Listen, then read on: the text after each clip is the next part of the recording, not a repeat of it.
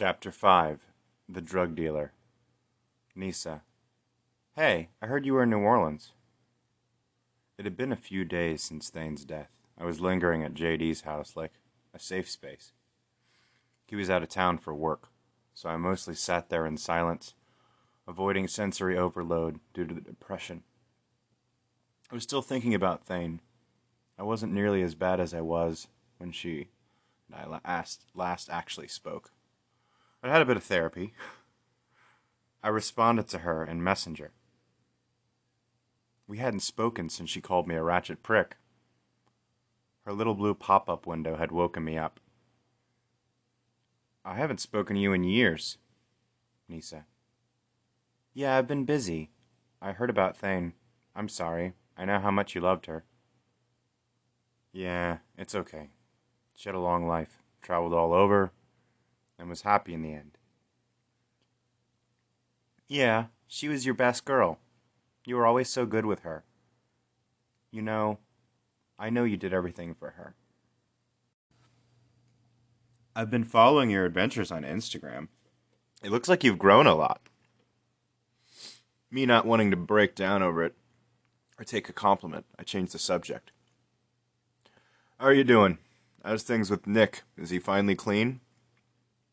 No, I'm not with Nick anymore. That's why I messaged you. What do you mean? Well, are you in New Orleans or not? Yeah, right now I am. I took time off to grieve. That's good. I'm actually with another Nick. It's weird, I know. I guess I have a thing for guys named Nick. Okay. What does that have to do with me? Well, I messaged you because I have a problem with him that I know you can handle. Do I know him? I don't think so. But he is a drug dealer. Great. He sounds like a catch. Her completely missing my sarcasm. Yeah, he is. He is actually very sweet and affectionate when he wants to be, and he does his best to protect me. What's the problem, then? He hits me when he's angry. He gave me a black eye this week. I know it's not him. Maybe it's the drugs. Are you using too now? Well, yeah, kinda. What does kinda mean? More than just smoking weed, I'm guessing? Yeah, look, that's the problem. I can handle it. I know I can quit whenever I want. I'm not like Nick. Are you still teaching at the university? How are you managing that? Well, no, I kind of lost my job and, my credentials. It doesn't sound like you are handling it. What are you doing for work? Hustling. Don't worry about it. I'm not asking you for money. Okay. You want me to rough this guy up then? Is that what you're asking for? Well, no. Can you talk to him, please? Like you do? So he busted your face, and you want me to just talk to him. You know how I feel about men who hurt women. Look, it's not just him. I hit him too sometimes. I deserve it. You don't know how bad I can be. Listen, no matter what Sarah did, or any of my exes did, I wasn't beating the shit out of them. That's not what real men do. It's cowardly. Please, just talk to him. Okay. Can you promise me you won't hurt him, though? I know you can take him, but please don't. I really love him. I can't promise that. What if he starts? He won't. He's heard of you. Look, I'll defend myself. Okay, please come today if you can. I'm worried it's getting worse. We had a fight this morning. Jesus. You sure you want to be with this guy? Please just help me. I don't know who else to turn to. I messaged around. If he was a drug dealer, he might have friends nearby or be armed. I was in town on vacation. I wasn't packing anything. I needed someone to watch my back in case things got bad. JD was always down to clown with violence, but he wasn't around.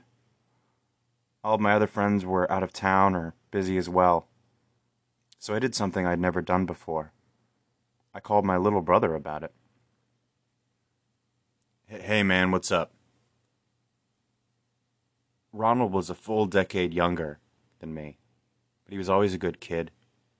He'd grown up differently than me. He hadn't dealt with the streets. But he was big and had played football, so he could intimidate somebody, I'd hoped, in a pinch. Hey, Mike. He always had a slight stutter, but he was so kind I don't imagine anyone teased him about it. I'm just, at home with Nancy. I grinned. Yeah, that's right, the new wife. How's life treating you? He smiled back. I could hear it in his tone. The stutter came and went. Yeah, everything's good. We're just working a lot and focused on school. I'm really proud of you, man. I'm happy for you. He was beaming. Thanks, me too. I was blunt. I didn't want to discuss over the phone. Can we talk in person? He invited me over to his nice, clean apartment, closer to downtown, as we continued to talk on the porch. Listen, I said, trying to be blunt, leaning on the black iron railing. I got a problem. I hope you can help me with. What's going on? He said casually. You know my background a bit, right? I paused. Like how I used to do dumb gang shit when I was younger. Well, he nodded with a sigh. I heard things, but you never told me any details or anything. That's for the best. I like to forget that part of my life anyway. I went on to explain what was happening with Nisa and how I just needed him to be there, just in case. Look, you don't even need to get out of the car. I just want somebody on standby in case it looks like we need to call the police. I don't want to actually have to do anything. You could just sit there and look intimidating. I haven't done anything like that before, Mike. I sighed. I'm not asking you to actually put yourself in danger. I'm just prepared for the worst case scenario. We drove up to the levee where she had arranged for us to meet him. She was there too. I saw her as we pulled up. Black hair all wavy, her skin was as ghost pale as she was gaunt. She always wore sunscreen because she didn't want wrinkles. She looked so haggard, though. I could see she had the skunk eyes of a junkie underneath her makeup layers. She walked up to me before I could meet him. I didn't know you were going to be here, too. She smiled softly. Yeah, I told him you were just coming to see me and you wanted to meet him. I shrugged. That's fair. I glanced over at Ronald. He sat nervously in the car a block away. It was so dark, he was a daunting shadow. You look really rough. What are you using? Oh, just like heroin. She said it casually, like it was made by Budweiser. Please don't judge me. I'll let you know if I have a problem. I can handle it. I frowned. Okay. Promise me. Promise me. If you need help, you'll call me. She nodded. I'll let you know. I promise. She hugged me and abruptly changed the subject. You look really handsome. You working out a lot? I sighed. Yeah. Look, I got someone in the car. Let me talk to the little prince and get it over with. Her eyes went wide with worry. She looked at the car and became nervous, too. Is it okay? You aren't going to kill him, right? You promised. She sounded like a junkie, frantic, a tone I knew all too well. Yeah. I'm not looking to potentially deal with the cops over a tool bag street dealer. I have an adult job now. I'm an executive. I work in an office. I groaned at her, leaning back to wax poetically. My violent days of blood and thunder. My violent days are behind me. I don't even fucking live here anymore. I walked over casually, lighting up another cigarette. He didn't seem intimidated at all yet. He was looking down at me with a smile made of cheddar and a grill full of razors. I'm about 5'10". He was probably about 8 inches taller than me. That's okay, I thought. He bowed up his chest like a West Bank rooster. He had colors like a crip. His jaw leaned back. He itched to be the first to speak. "Hey, Mike, I heard a lot about you, brah. Thought you'd be bigger." How cliche, I thought. I just grinned back, let him talk at me a moment. "Nisa told me stories about you." He went on, his hands open palm, but his feet were positioned for a fight he thought he would win. "Military Mike." He sounded out the words for emphasis, like a toddler attempting to mock and intimidate. I just took one last drag and dropped my cigarette. "You done?" I said calmly, standing, unmoving, unmoved. "Yeah." It wasn't the response he expected. He looked back to his car and behind him.